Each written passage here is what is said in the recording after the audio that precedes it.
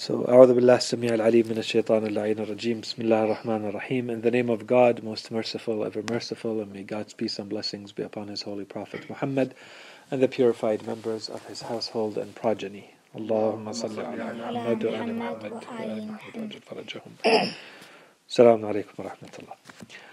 Okay, so until now we spent a little bit of time discussing the different objections that someone with a very materialist mind frame may have against everything we've said regarding worldviews, religion, the existence of God, and the attributes of God.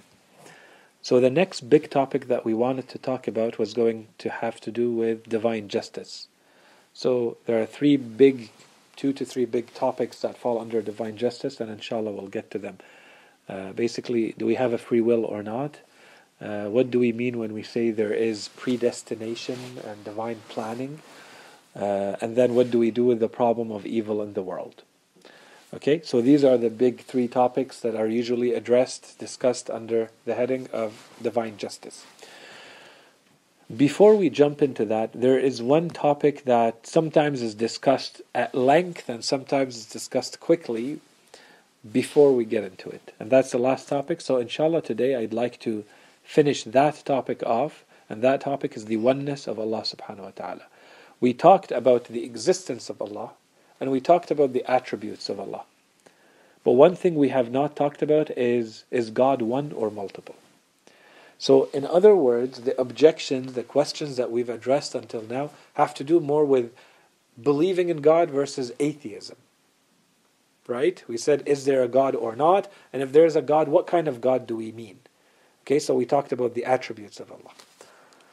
The last question, and I don't think we have a huge problem with that, that's why I don't want to spend more than this lecture on it, but if you guys want to, we can delve more into it. It's not the general topic, but under it there might be some questions that require more discussion if you feel like it. You let me know. This topic is more to address the oneness of Allah versus polytheism, or the belief in more than one God. So we've already addressed the issue of belief in God versus no God. Now we want to talk about one God versus multiple gods. Okay? So here we can have faiths that have believed in thousands of gods, like we find in Hinduism, and we have faiths that believe in two gods. Anywhere in there, we call them polytheists, or they believe in multiple gods. There are, for instance, faiths that believe in two sources of everything in the world that come down to, that can be summarized as the source of good and the source of evil. In a way, you can understand the yin and the yang in that way. Okay? Or the old religion in Persia believed in that. They had two sources for everything in the world. It's good and bad, light and darkness. Okay, so everything in the world can be seen as that duality, and that's the source of everything. And there are some who kind of believe that, evil and good, or God and the devil, are kind of at the same level, and they each are responsible for certain things in the world. And we're going to come to the different options we have if we want to believe in more than one God. Okay, and we'll see what we answer them. So why is it that, based on everything we've said, why is it that some people may still believe in more than one God? What's the origin of that? For the origin of that, we have to go back in the history of humanity. And I'll mention a couple of points about that towards a little bit later. But if we look at the traditional history of human beings, based on history as we know it today, the majority of historians, they'll say that human beings started believing in the divinity or theism or godness because they looked at nature. Science. They looked at nature before science. So if we go back 5,000 years ago, 10,000 years ago, they were looking at the phenomena of nature. And they would see something like a rainfall, and they would see a thunderstorm, and they would see the ocean, they would see clouds and the sun and the moon and stars. And for every phenomena that they see in the world, they would say, well, how is it working the way it is? Why does it rain? why is the sea or the ocean behaving this way when we're in the ship? Why is it not raining now? Why is the sun behaving this way or the moon behaving this way? And for each of them, they started ascribing a divinity, a god. So there's the god of the moon and the god of the sun and the god of the ocean and the god of the fish and the god of the cattle and the so on and so forth. With time, human beings became a lot more mature and a lot more civilized and a lot more evolved in their thinking, and they started seeing that it's a lot more regular. And why do we say that? Because they used to consider the natural phenomena as though they're behaving like human beings. So there's a God that controls the rain, and that God is just like us. We have feelings, so that God must have feelings too. So they can get jealous, and they can get angry, and they can get happy, and. But with time, you start seeing that, no, this is where science comes in, and you start seeing it's a lot more regular. It's not there's jealousy or anger. That's not how we explain what's happening. There's a natural law, or science comes in and says there's a natural law, and we'll talk about that in a second. There's a natural law that makes it work this way. And with time, they started seeing that while we may look at different things happening in nature as though they're separate, as though they're independent of each other, the more you look at them, the more you see actually those two things that look different, they're one thing, but we're looking at it from different angles. So maybe the wind is related to the clouds, and the clouds are related to the rain, and the rain is related to the cycle of water. Okay, so maybe all of water is one thing, and not 7 different things. And this started reducing the amount of divinities or gods that we have. Okay? So that's one thing. With time, people went from a multiplicity of phenomena and therefore gods to simpler models of belief. That's one. With that, we're talking about the reasons why there's so much belief in a lot of deities, a lot of divinities. There's also a cultural identity. And this is something we still find today. So in that time, you used to live in a little town, or in a tribe, or in a big family, or in a nation. Regardless of, everybody wants to have their own. And this is something we find today with patriotism. Everybody wants their own. You cheer for the team of your town, your team of your province, or your state, against those of someone else. Same idea. Everybody wants to have their own God. And so someone else may have the God of something. Well, I have to have my God of that something too. Okay, and that's the one I worship. And that's the one I make sacrifices to so that they help me against theirs. Especially in things like war and things like, there's competition, there's conflict, there are issues between us and other tribes and so on and so forth. Okay, so that's the second reason. So these are reasons why you find that there are a lot of gods and people keep insisting on keeping them in place. Another reason is these gods justify a lot of the desires that people want to keep. So the very animal basic desires, if you have a God telling you what to do, the God who tells you to behave like an animal in certain ways, in certain conditions, in certain situations, well then it suits you fine. That's what you want to do. So that helps justify a lot of the behavior of certain people. And then you add to that, and this one is very important, you add a political dimension. So with time in history, there are people like kings, tyrants, people who are oppressive and unjust, who are trying to impose themselves on other people, and so they try to maintain this in place. And they do that not only, so their excuse is they want to keep the worship of other gods in place, but really what they're trying to do is to establish the worship of themselves with time. So that people worship them. And this is exactly what we find with the Pharaoh, with the Fara'ina, right? The kings of Egypt during those dynasties. That's exactly what they tried to do. So they had people worshipping them directly. So I don't no longer need to go worship. There are other gods, other divinities, and there is me personally as an individual that you're going to worship me and you're going to do whatever I say. And everything is justified because I'm a god and I need to be worshipped. Okay?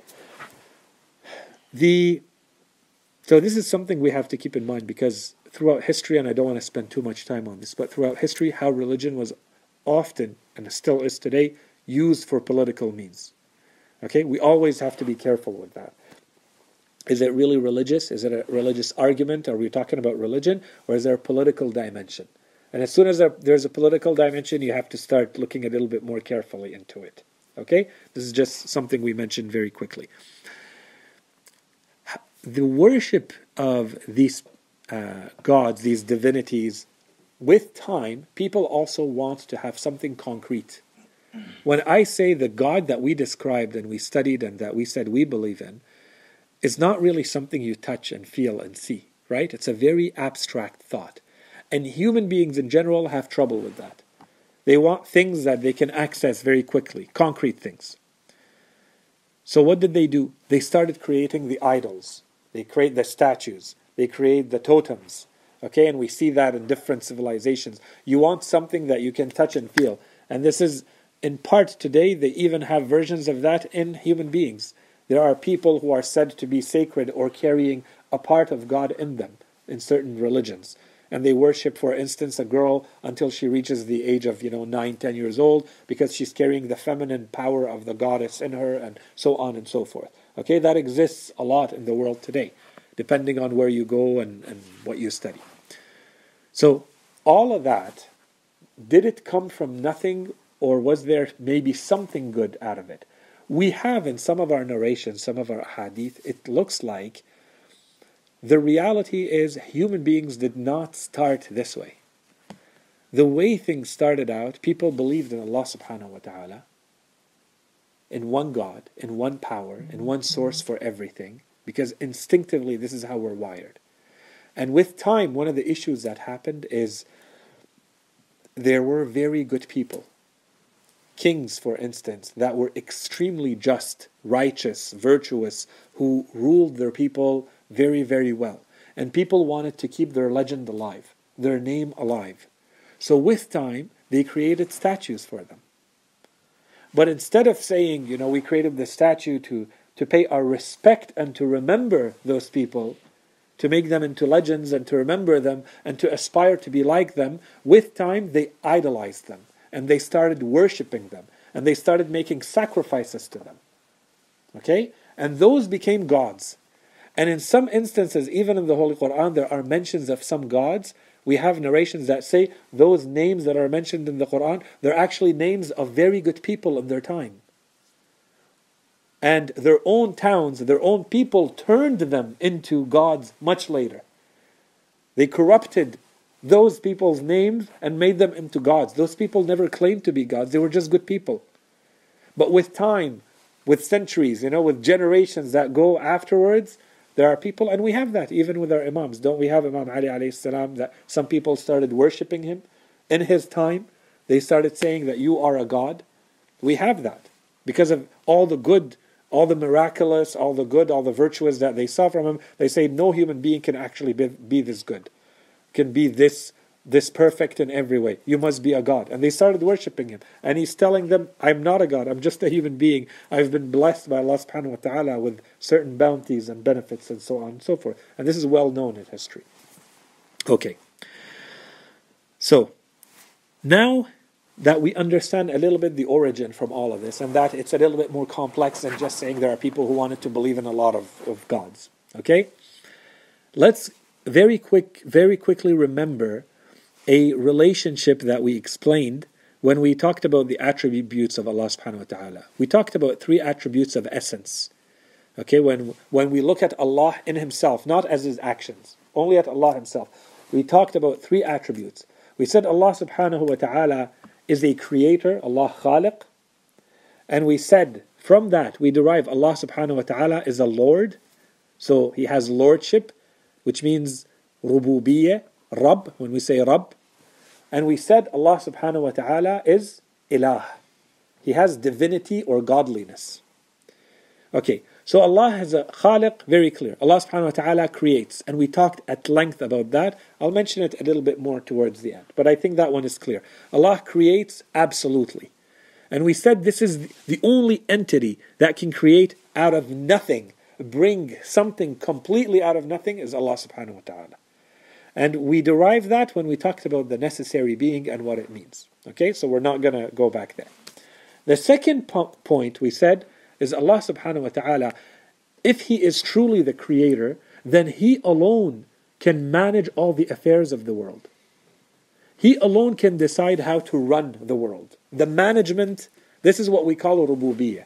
It's the power, the ability, the faculty to actually upbring, to raise, to take care of, to manage all the aspects. If Allah subhanahu wa ta'ala is truly the Creator, in the sense that He's the only one who can cause the existence of everything. So He can not only cause fire to exist, but He also gives fire the ability to burn. Because that's not a given. Fire could have been like water and not burn. Why is it that when I drink water, my thirst is quenched? Why is it not something else? Allah subhanahu wa ta'ala decided to create it in this manner. So this is how you manage the affairs of the world. This is what we called lordship. Okay. We said that Allah can only be a true Lord, can only be a true Rabb, if He is truly a creator. If He has not created everything in every aspect, He's not worthy of managing all of its affairs. He would not know how. You can only truly manage in the absolute sense, not in the way we manage things, in the existential sense at the level of Allah. You can only manage truly things if you've created them. Because you're the one who created them. You brought them into existence, you know everything about them. Okay, if we put those two together, for us as human beings, there's a third one. That's the third attribute that we talked about, which is al-uluhiyyah.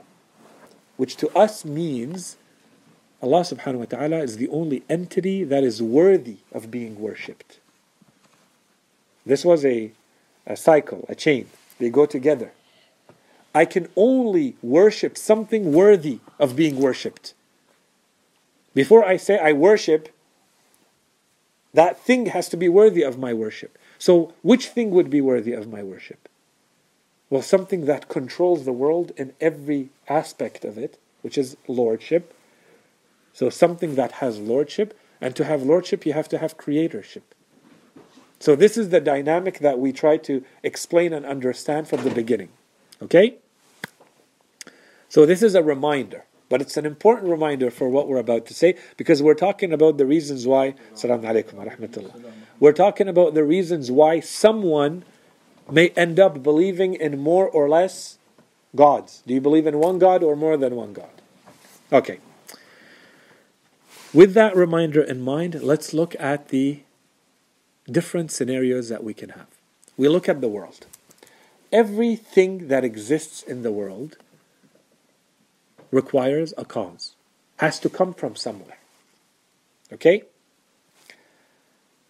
We can only have three scenarios when we talk about having a lot of gods. Scenario one. I look at everything in the world and I say that, let's say there is 5 gods. Let's say there's 10 gods. However many we want to say.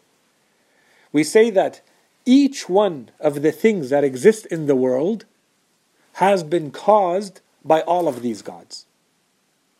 That's one scenario. So we look at, on the top we have the gods, and on the bottom we have this world and everything in it. So scenario one, everything in the world comes from everything on the God side. So if we have 2 gods, then everything in the world comes from the 2 gods at the same time, equally. If we have 1,000 gods, then the 1,000 gods, all of them are making everything in this world be what it is. Okay? That's one scenario. What's the issue with that scenario? The issue with that scenario is, let's go to the most fundamental thing. The most fundamental thing we know is existence. Okay? So that we don't spend too much time on this topic. If we look at something that exists, that the notion of existence is only one. And ultimately, that's all we're looking for. Where does the existence of things come from? So if we look at this and we say, how many existences does it have? It only has one existence. You remove its existence, it's no longer there, right? It ceases to exist. It doesn't have other existences. Okay. How many gods do I need for that? If we're saying one, then that's what we said. We no longer have polytheism. We're done. If you say there is more than one God, so are we saying that each one of these gods is giving a separate existence to everything? Or is it one existence? If it's one existence, then what are the other gods doing? So we don't need them. Out. If it's more than one existence, it's completely illogical for anything to have more than one existence. You either exist or you don't. And that existence must come from one God. If there was more than one God, there would be more than one existence to things. That's according to scenario 1, which is all the things in the world are receiving all the causality from all of the gods. That's one scenario. And someone may say, no, that's not what we mean.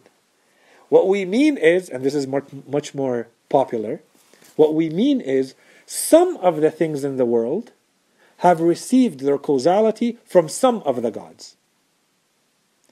So let's say there's only 2 gods.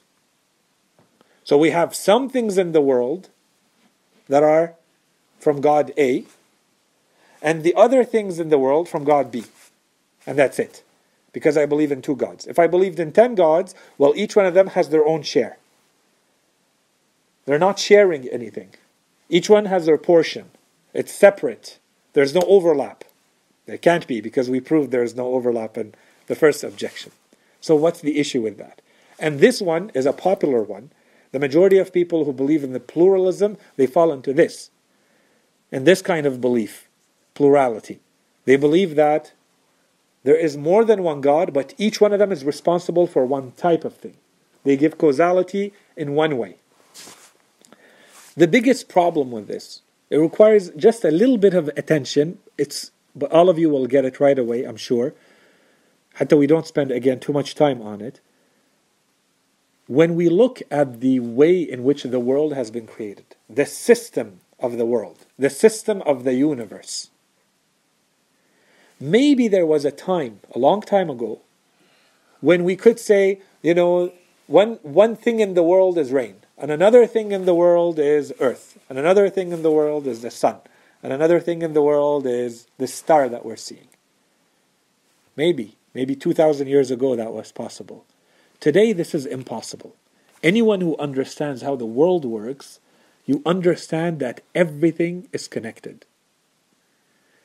Okay, so at a superficial level, everything is connected as things.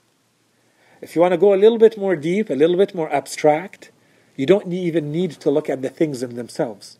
You look at the laws that hold all of these things together, and this is what reveals to you, there's one system for all of this. All of this is connected with the same system. These are not different systems. These are not separate systems. Therefore, we cannot have separate gods. Each one working with their own system. They'll overlap no matter what. They're all connected. If you look at something like a star or a galaxy, gigantic, as more big than we can ever imagine, and when we look at the way an atom works, these are connected. The laws are the same. Today they've reduced all the laws to 4 big laws. For everything that we know in the universe, it's been reduced to 4 big laws. And even those can be simplified into more. The problem they have right now is they're having trouble coming up with one law for all of them. That's what everybody is working on. The big physicists who believe that there's a way to unify, a unified general theory. To put all the 4 forces of nature, gravity and strong and weak, electromagnetism and the quantum forces, the atomic forces. These are all the laws that are known. Everything that we understand, everything that we know in the world is reducible to these 4 laws today. That's where physics is at. And they're trying to reduce those to 1. Which means what? What's implied in this? Is that everybody who understands the world we live in understands that it's just one system. With one set of laws that are valid everywhere you look. An atom is an atom. If everything that exists is from an atom, that's it. That's all I need to know. You cannot have a God for atoms and a God for something else with his own rules and his own laws. It wouldn't work. Right? And that's why we have, and I'm not going to read today, because sometimes some people say I read too much. Okay? I just wanted to show you that this is the title of a book. I'm not going to read from it. Okay? This is a book called The Hidden Unity in Nature's Laws. And he goes through everything, all the laws. And he explains in the back of the book, physics has progressed through the ages. It has succeeded in explaining more and more diverse phenomena with fewer and fewer underlying principles. At the end, it's all connected. If you go through the table of contents in this book, energy, heat, chance, motion on earth, electricity and magnetism, light, space and time, quantum revolution, gravitation and curved space-time, quantum theory with special relativity, quarks and what holds them together, unifying weak forces, gravitation plus quantum theory, particle symmetry in the universe. He's basically trying to explain everything. And this is not from him. He's just putting together what physics says today about it. Okay? And then one aspect where we can see a little bit of this revealed very concretely, maybe when we say the laws of nature, when we say that, sometimes that's still abstract. Concretely, there's one way to put it all together, which is the language for all of these laws, which is mathematics. The math that is used is the same. And the big mathematicians believe that everything is math in the world. So this is one very quick sentence. Okay, this book, Roger Penrose is perhaps, if not the biggest, one of the biggest mathematicians and thinkers of physics and astrophysics in the world today. Very, very well known. He was a friend and worked a long time with Stephen Hawking when they were young and so on and so forth. He has a lot of books. This book, The Road to Reality, he basically goes through all the laws and he explains them. And he goes through the math, how we got there, and he gives his thoughts about them. A complete guide to the laws of the universe. So on page 1033, towards the end of the page, he says, the most important single insight that has emerged from our journey of more than 2.5 millennia, so for 2,500 years that we've been as human beings working on these laws, the one insight, the single most important insight that comes out, that has emerged, is that there is a deep unity between certain areas of mathematics and the workings of the physical world.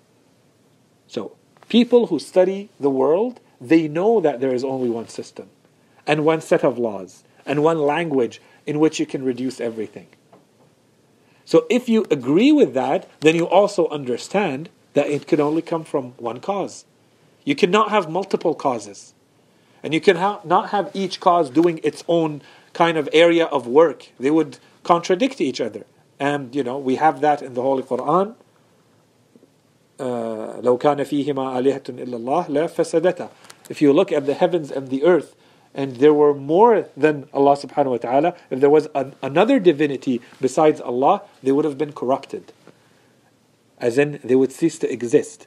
You cannot have a system of existence with more than one God in it. You cannot have the heavens and the earth exist with more than one God in it. That's what the Quran says.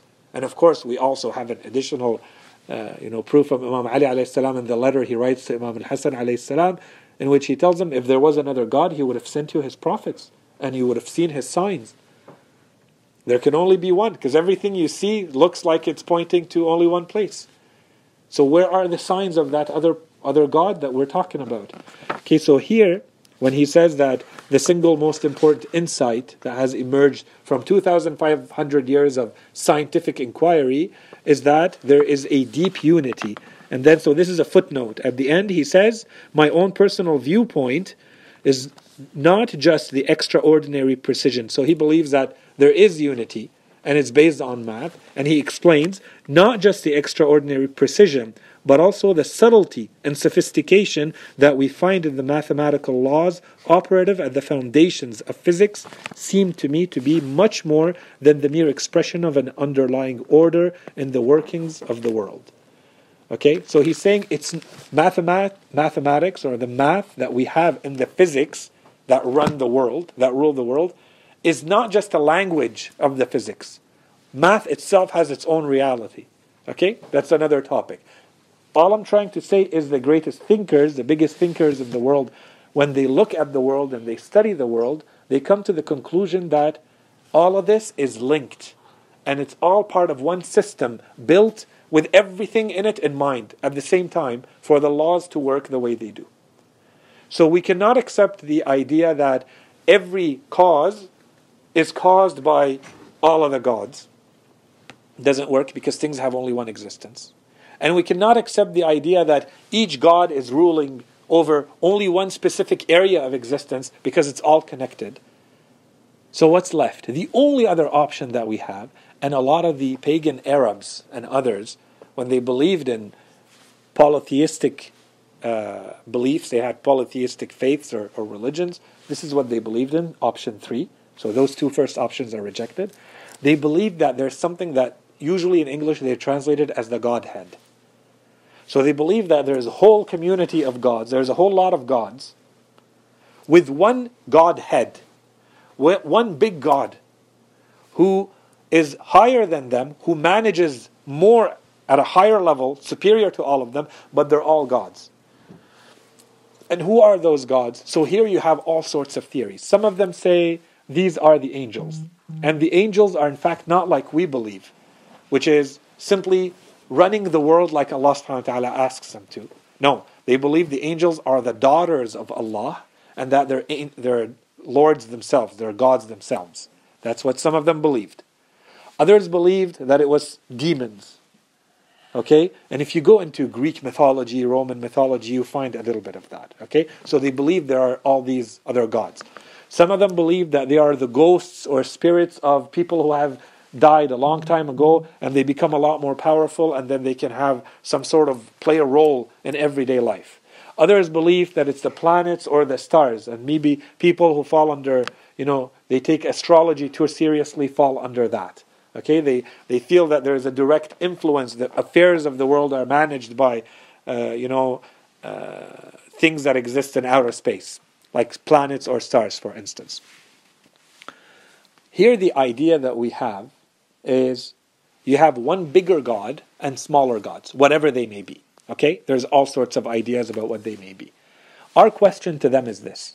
Do you believe that those gods have the ability to manage independently, or do they get their power to cause in the world through the big God?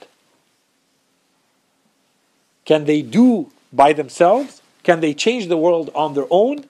Or is their power to change anything in the world, does it come from the Godhead, the bigger God?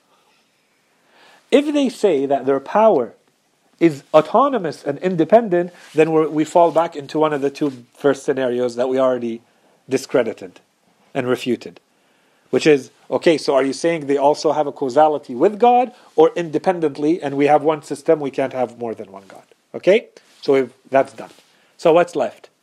What's left is, no, they're going to say, no. They do, but under the general power and authority given to them by the Godhead. In that case, maybe you should not be calling them gods. And maybe you should not be saying that anything in the universe can do anything on its own without going through that Godhead. Because they're not really gods. They're entities that have been given a power, that have been given an authority, a faculty, a force to do something in the world. An example of that, I'll give two types of examples, personal and impersonal. Impersonal, the sun. The sun has a whole lot of causality. Right? That's impersonal. It does what it does. Fire, water. They are causes. They cause things. Fire causes things. Where does that causality come from?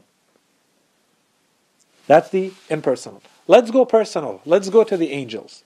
What does the Quran say about the angels? Why do they exist? What do they do? They basically manage the affairs of the world. Everything that happens, Allah subhanahu wa ta'ala makes it happen through the angels. They manage the rain, they manage the wind, they manage life, they manage death, they manage rizq and sustenance. They manage everything. That's why in one word in Surah Al-Nazi'at it says, فَالْمُدَبِّرَاتِ أَمْرًا. The managers of affairs. That's in summary what the angels do. Allah gives them specific tasks. Each one does their own task. Each one is responsible for one type of thing, but not independently. They're like soldiers who follow orders. This is my job, this is your job, this is his job, this is her job. Okay? So, if we believe that Allah subhanahu wa ta'ala is the one cause, one true cause, and Allah subhanahu wa ta'ala has caused other intermediary entities to be able to play a role in the world, there's no issue with that. Just don't call them gods. They're not gods. There's only one God in how we described God and how we defined God. So the problem here becomes a problem of wording. They're just calling them gods or lords or whatever, when in reality these are not divinities or gods. They have nothing to do with gods. They're creatures, created by Allah subhanahu wa ta'ala to perform certain functions. He could have done it himself. He chose to create instead a type of world where He is not directly intervening. Everything is happening through another cause. There's a cause and effect and natural laws that manage everything. Okay? So what's the big conclusions from this? So the first conclusion is, we go back to the point that we made, which is the real causality of the world only rests with Allah subhanahu wa ta'ala. Anything that happens in the world is going through Him. The only thing is it direct or indirect? So, most likely, everything is indirect. Everything that we know of is going through some other cause. But this doesn't mean that we have to lose track of the real cause, which is Allah subhanahu wa ta'ala. There are layers of causation that Allah subhanahu wa ta'ala has put in place. This is the kind of world we live in. Does not mean that Allah subhanahu wa ta'ala has allowed or is besides other entities that are also gods. That's one. And two, of course, we go from there to linking it back to, therefore Allah subhanahu wa ta'ala is the only one worthy of worship. And this is very deep, but I'm not going to spend more time on that. That's one. Two, for us practically, what this means is our true reliance in this world on causality, when you want to rely on a cause, should really be only reliance on Allah subhanahu wa ta'ala. If you really understood everything we said, basically we're saying everything is in the hands of God, including the management of the intermediary causes. Before I want to work to make money, Allah subhanahu wa ta'ala has told me, want to work? These are things I have put in place. But I shouldn't lose track of the fact that even those causes are just intermediary causes, and that even those causes are controlled by Allah. So yes, I do put an effort. I make an effort to go and work or educate myself to get a degree, to get a good job. But at the end, all of this is still in the hands of God. Okay? So never lose track of the fact that yes, we live in a world of intermediary causes. But don't get tricked by the intermediary causes as though they are ends in themselves, as though they are the real causes of anything. They are intermediary causes still under the affairs, under the management of Allah subhanahu wa ta'ala. And practically, we're supposed to believe this every day. So this is just a reminder. When we say إِيَّاكَ نَعْبُدُ وَإِيَّاكَ نَسْتَعِينَ every day, you alone do we worship, إِيَّاكَ نَعْبُدُ. Do we really truly إِيَّاكَ نَعْبُدُ? And إِيَّاكَ نَسْتَعِينَ, is it really truly only you whose support I seek? Or do I seek the support of intermediary causes? When I seek the support of the intermediary cause, of my boss or my teacher or someone else, do I have you in mind? Or do I lose track of you and I think, oh, it's all in the hands of this person and there's nothing, that's it. They hold 100% of the cards. It's all in their hands. This person or this cause or this diploma I get or this job I get. These are all intermediary causes. They're in the middle. Allah subhanahu wa ta'ala has put them on the way. But don't forget that they're all in the hands of Allah. And if your reliance is truly on Allah, then you never fall under this situation of stress. Our stress comes from reliance on these causes and their unpredictability and the fact that you can't control them. Someone puts in all their life, effort and savings and everything they can, all of their energy in a job. Two people do the same thing. One person is extremely successful and they become a millionaire, and the other one goes bankrupt. If your reliance is on the intermediary causes, then you may go into a very severe depression and the world becomes meaningless and nothing makes any sense, because you're only looking at those intermediary causes and you say, it doesn't make sense. We did the same thing. Yeah, but it's because there's a force behind all of this, making all of this work. And what may work for one may not work for the other. But you need to see the higher force. If you miss the higher force, that's it. You always fall in that dynamic, in that chain of you're looking at the intermediary causes, and they're unpredictable. There's no set rules. You do this, you get that. It doesn't work that way. These are just intermediary causes. That's why the Quran says, "Inna awliya Allah," those who have put their guardianship in Allah, they have made Allah their guardian, "La khawfun alayhim wa la hum yahzanun." There is no fear for them, nor do they ever get distressed, or nor do they ever get sad. Their reliance is in Allah. Why would they get sad? I get, it's from Allah. I lose, it's from Allah. I aimed from something, I didn't get it, it's from Allah. If my reliance is on Allah, that's it. So long as He's happy, I'm happy. I don't look at the intermediary causes. I don't look at the rest. My responsibility is to act, to do the best I can. The rest, I don't control. I have anything, I want something, I work and I ask Allah. I don't lose track of Allah subhanahu wa ta'ala. Okay? The last 2 points, and I think we've already exceeded the time. The last 2 points I wanted to make, I think they're a little bit too detailed for now, but very, very quickly. If we find ever that we hear of a creature, let's say an angel, let's say a saint, let's say a prophet or an imam, who did something that looks like it's breaking the laws of nature, right? And sometimes in theology they call that wilaya takwiniya, which means they have sovereignty, they have a power over existential affairs, the existence of things. If we ever find that, then does this automatically mean this person absolutely understands nothing? No, not in the way we explained it. There's a lot of things that have, in fact, anything that has any causality over anything else in the world, they have wilaya takwiniya. Just like we said, fire can burn. If I put this paper beside fire, it'll burn it. Well, this means that fire has a wilaya takwiniya to burn this paper. Otherwise, if I put the paper beside fire, the same thing would happen as if I put it beside this book. Nothing would happen. What do you mean? Like, I thought you were talking about the guy, like he'd do a miracle. Is that what you mean or no? So basically I'm saying the guy doing the miracle is no different than the fire burning. This is a causality, a power to cause given to them by God. So it doesn't mean that suddenly someone has become mughali or mushrik because they believe that a entity, whatever it is, has a cause. My question always is, do we believe that that cause, the ability to do something, whatever it is, let's say to burn, is that independent or is it given by God? If everything is just an intermediary cause, whatever it does comes from God.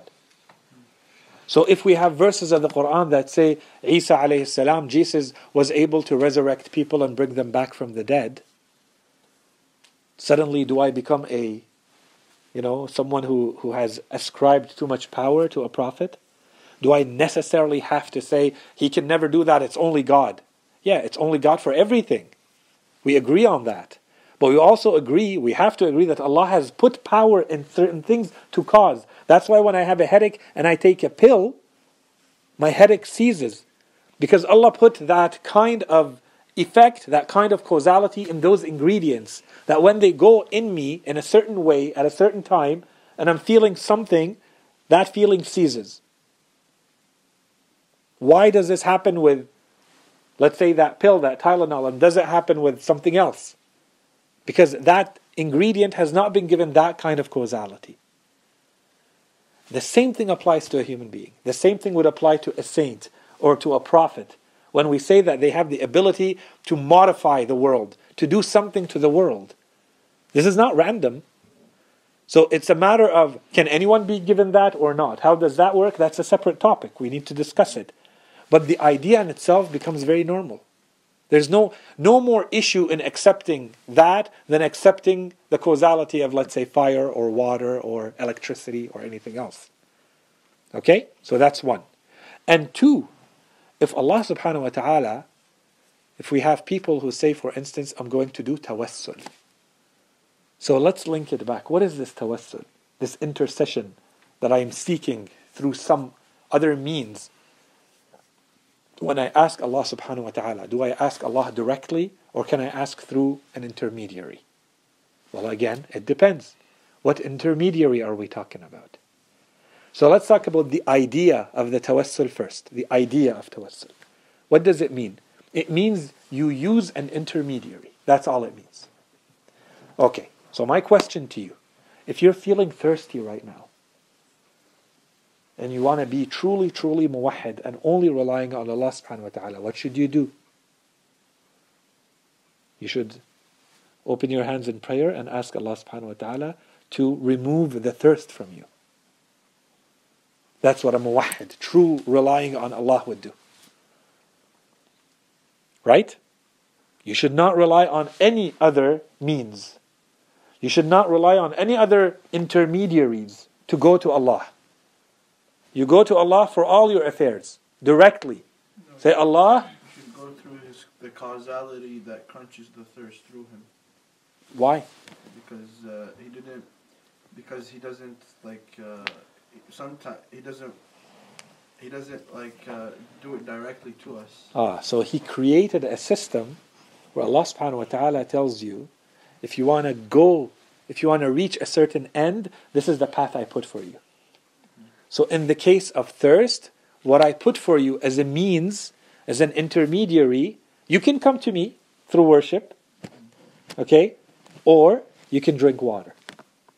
And I made the water quench your thirst. I gave it that causality. I gave it that power. You may use it as a means to that end. So I did tawassul of water to remove my thirst. I used it as a wasila. I used it as a means to an end.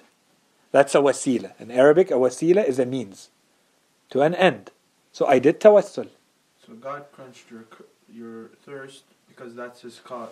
Because nothing has any causality except Allah. True causality. But as a secondary causality, Allah has given some powers to some entities. And He has told us what does what. So if Allah subhanahu wa ta'ala tells me, if you're asking for the forgiveness of your sins, here's the path, here's the wasila, here's the means I have given you.